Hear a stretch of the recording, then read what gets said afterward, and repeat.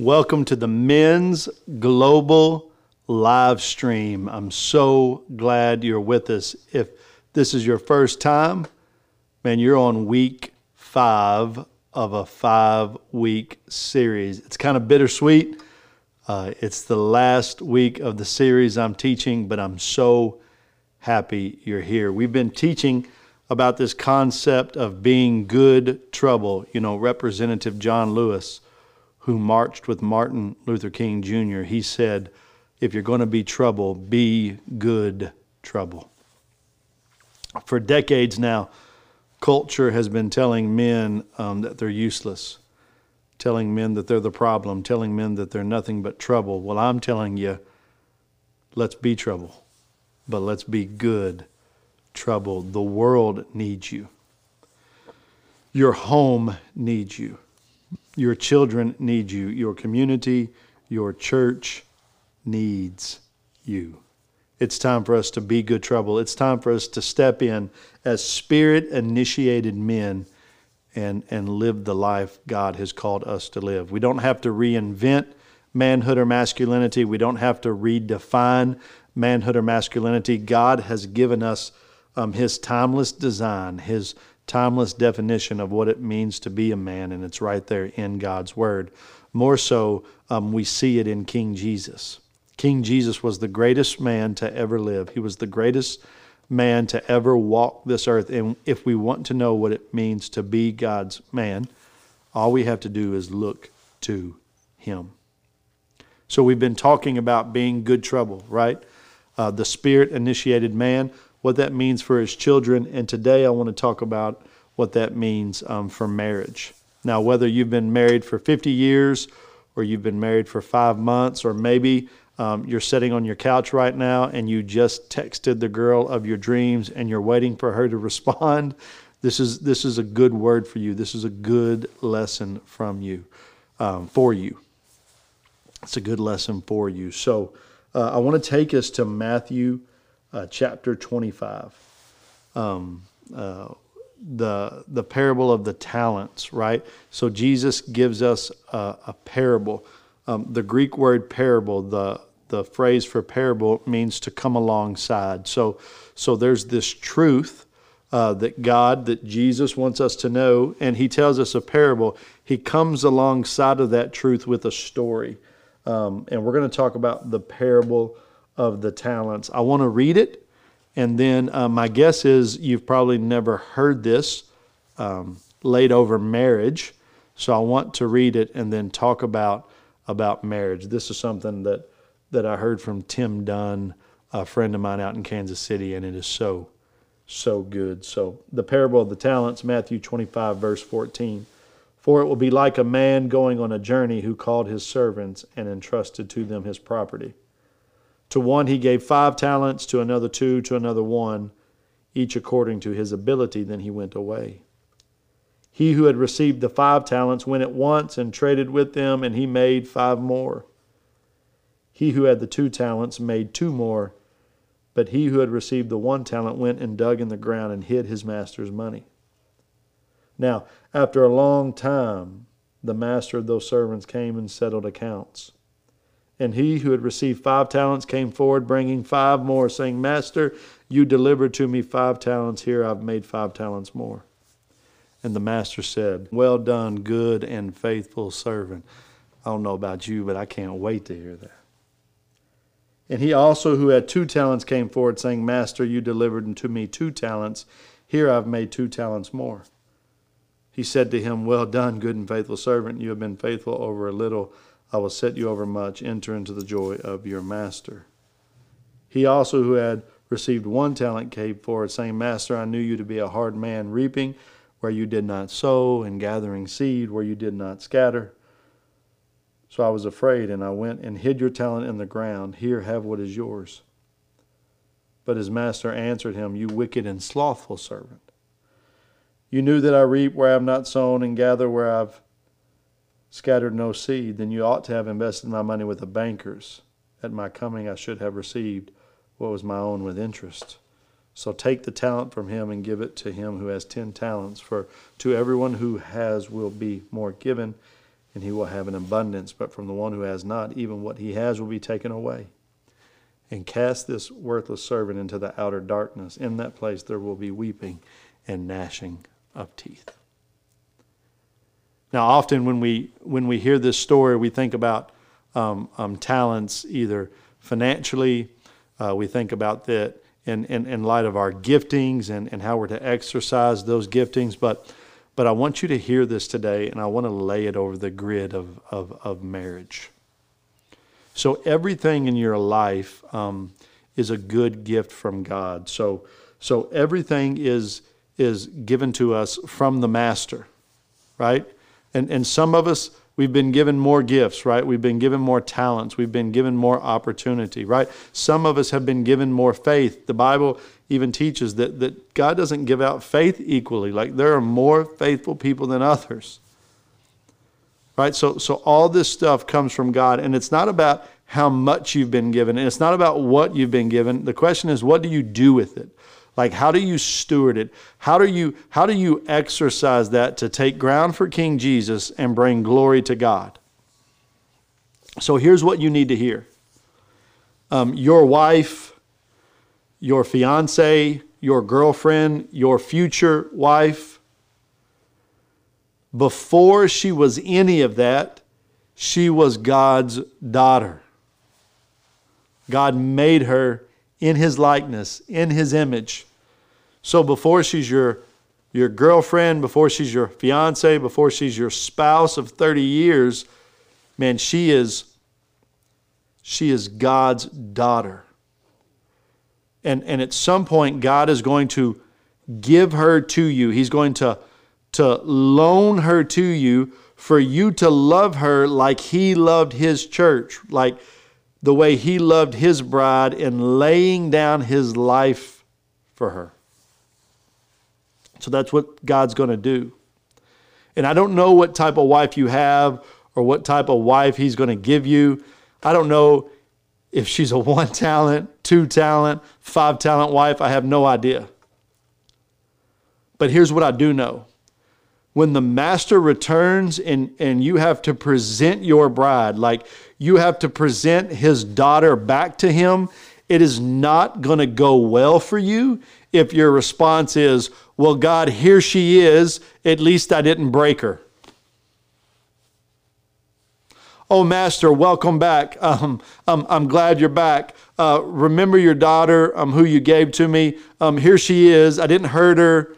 I didn't harm her. As a matter of fact, I'm going to give her back to you in the same way you gave her to me, and we're cool. It's great.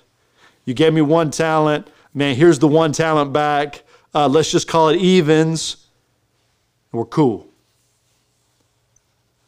Listen to God's response. Cast this worthless servant into the darkness where there will be weeping and gnashing of teeth. If you say that, it's going to be bad for you. God has given you His daughter.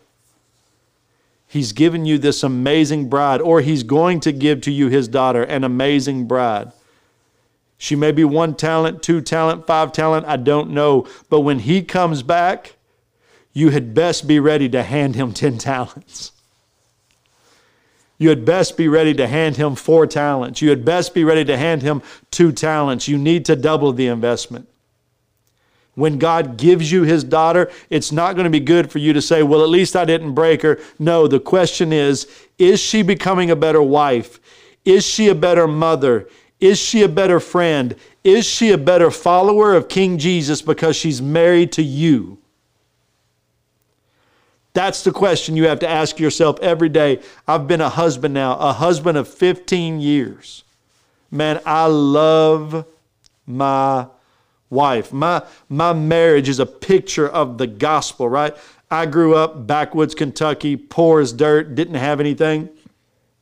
My wife, she grew up in an affluent family. Her father's a doctor, right? So the day we get married, right? My wife had a savings account. I didn't. The day we get married, all of a sudden, I have a savings account. It's amazing.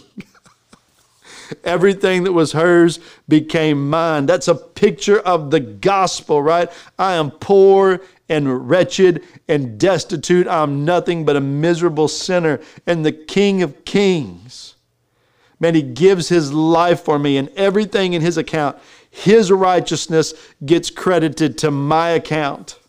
It's amazing. Like, marriage is a picture of the gospel. Man, how are you stewarding that picture? Are you taking God's daughter, God's gift to you, and are you making her better? Could she stand up and say to a watching world, I'm a better disciple of King Jesus because that man's my husband. I'm a better mother because that man's my husband. I'm a better friend. I'm a better daughter. I'm a better woman because that man is my husband. Like, that's what you want. That's all that's going to count. Anything less than that, you're in trouble. I don't want God to come back and you turn your bride back over to Him and you say, we're even. It's not going to go well for you. You have to lead her better than that. A Spirit-initiated man leads God's daughter, leads God's woman better than that. So how do we do that? How do we do that? First, we have to love her like Christ loved the church, giving His life for the church. You need to be willing to lay down your life for God's daughter, for God's woman, your wife. I love what Dallas Willard said. I think Dallas Willard gave us the best definition of love that I've ever heard. He said, love is simply having someone else's best interest at heart. Love is simply having someone else's best interest at heart. Every day you have to wake up. Every decision you make, every step you take, and you have to ask yourself, is this in my wife's best interest? Is this in God's daughter's best interest? And if it is, move in that direction. If it's not, don't move in that direction. And if you're not sure, pray about it until you know. But love is having her best interest at heart. It's dying to yourself, sacrificing your needs, sacrificing your wants. Sometimes it's sacrificing your dreams so that you can do what's best for your wife. I just experienced this a few years ago. I was offered the job of a lifetime, my dream job, but it was not in the best interest of my wife or my children to move. And I sacrificed that dream to stay put, and I hate staying put. I am a troubadour. I am a restless, wandering spirit. Sitting down and being still is the worst punishment for me. Time out was like hell. But I had to sit down and I had to be still and stay right where I was for the betterment of my wife, for the betterment of my children. Man, you got to be willing to die to self, to meet her needs, to consider her needs as more important than your own. I get to marry people. I get to marry a lot of people. And every premarital class I've ever done, I write that passage on the board that every soon-to-be wife, hates. Wives, submit to your husbands, and husbands, love your wives like Christ loved the church. And I always ask the woman, what word up here do you hate? Can you not stand? And 100 for 100, it's the word submit. So I circle the word submit on the board and I say, that's really not the word you have a problem with. The word you have a problem with is down here. And I go and I circle the word husband and I look at the man and I say, listen, when you lead her well and when you love her well, she has no problem submitting to your authority. She has no problem following your lead when you are loving her and serving her the way Christ loved the church. She will have a problem submitting to you and following you when you're not treating her like she deserves. When you're not treating her like God's daughter. Remember, before she was your wife, she was His daughter, and He's coming back to take account. He's coming back to count the talents. And my prayer for you is you're doubling down on the money. That's what you want. That's where you want to be. You do that first by loving her unconditionally, dying to self for her betterment, having her best interest on the front of your mind. I don't know what that looks like at work, church, your social life, whatever that is. But every decision I'm making, every step I'm taking, I'm asking myself, man, is this in the best interest of my wife, my marriage, my family? And if it's not, and I do it anyways, and listen, brothers, I've done it. Like, I've done things that were not in my wife's best interest, not in my family's best interest. You know what that is? It is just selfishness. That's all it is. It is pride and arrogance and ego and selfishness, the stuff I should be dying to. So that's first. Man, are you loving her? Are you loving her the way God has called you? Second, loving her, as we have alluded to, is serving her well. Serving her well. Are her physical needs being met? And I'm just not talking sexually, right? Like, typically that's the one thing we're pretty good at. Like, I'll meet your sexual needs. Like, my wife's not starved for sex. Typically I'm the pump is primed and I'm ready. But I'm talking about her physical needs. Are you there providing for her, right? Are you living the type of lifestyle to where if your wife doesn't want to work, she doesn't have to? Like, if she chooses to stay home and perhaps take care of the kids instead of working, are you living the type of lifestyle where that's okay? Or is the speedboat and the third car and maybe the vacation home and things of that nature, is it causing your wife to be like an indentured servant, where she has to work to maintain the style of life you want to live? And listen, don't hear me say that women shouldn't work or can't work.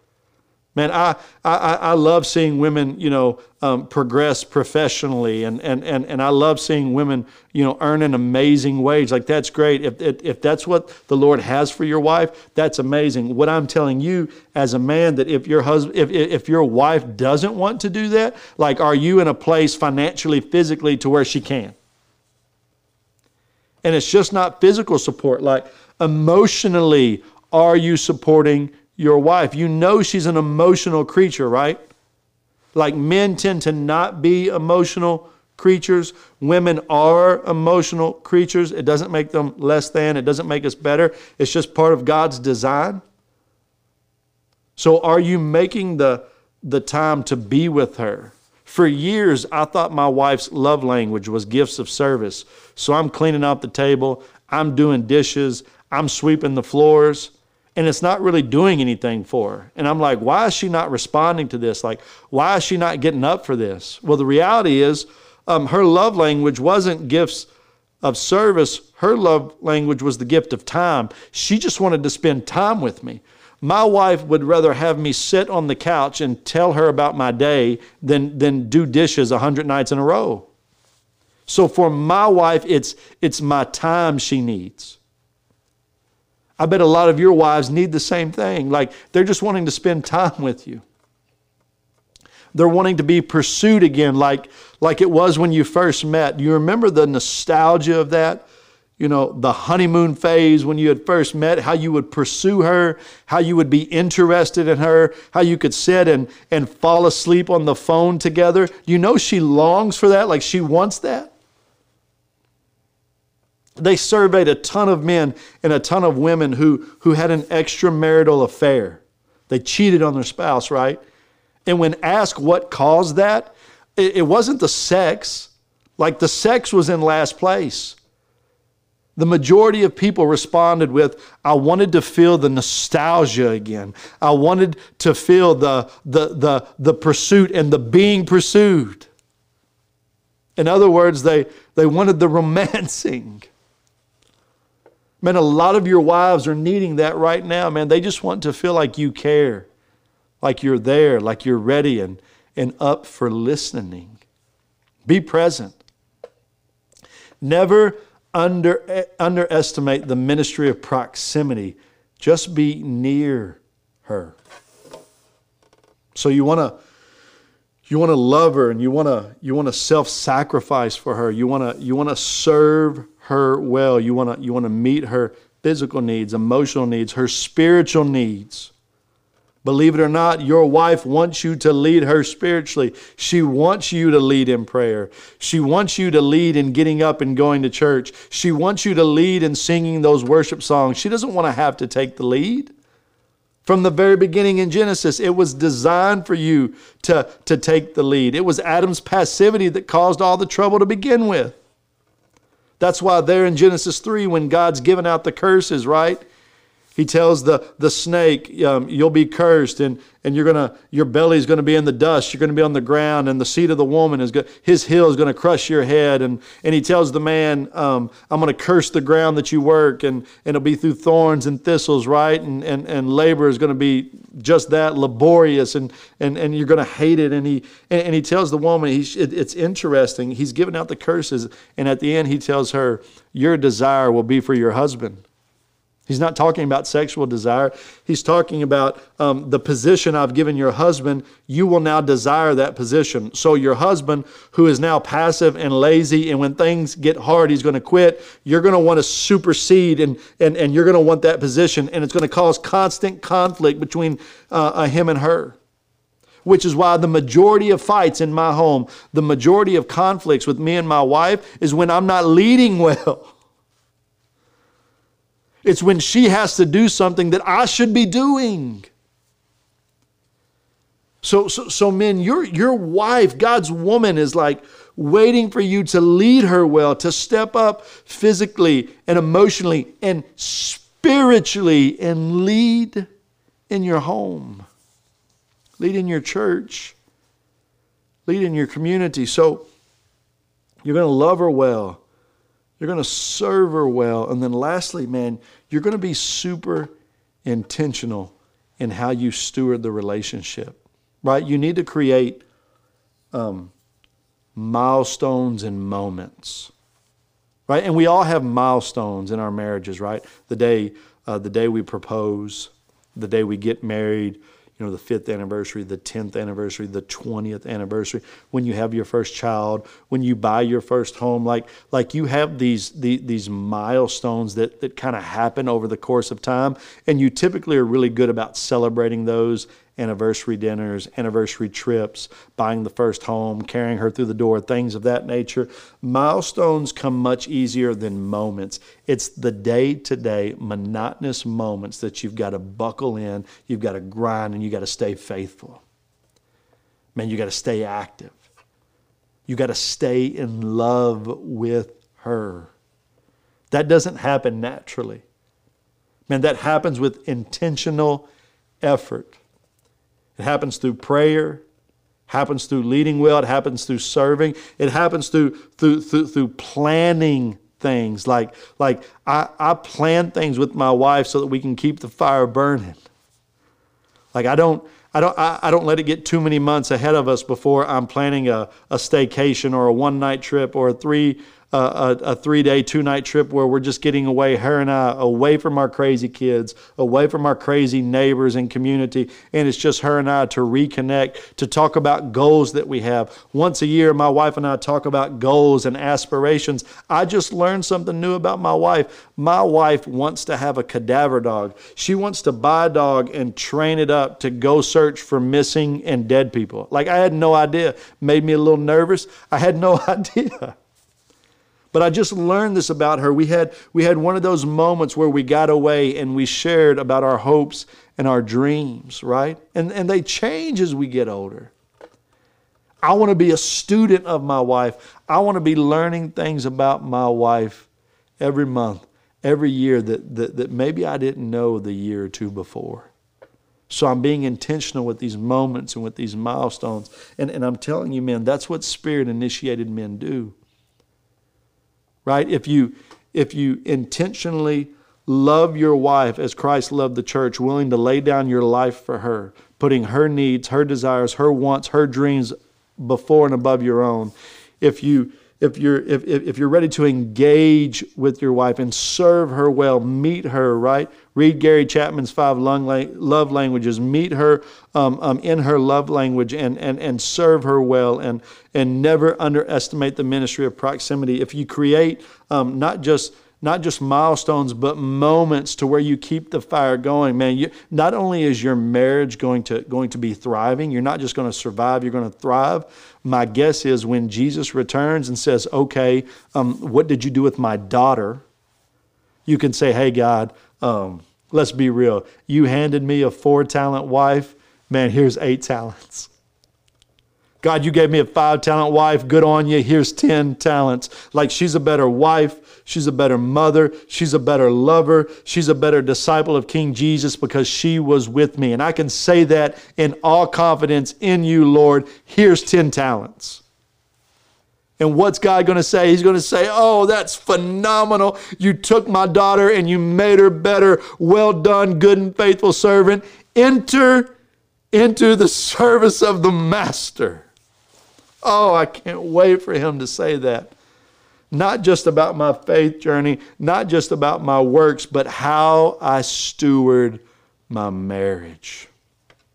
Loving and serving God's woman well. If you want to learn more about that, you can check out our organization, Better Man. That's Better Man at betterman.com. We have the Better Man podcast, Better Man social media. We have curriculum. We have resources, all free for men, large groups, small groups, free for the church.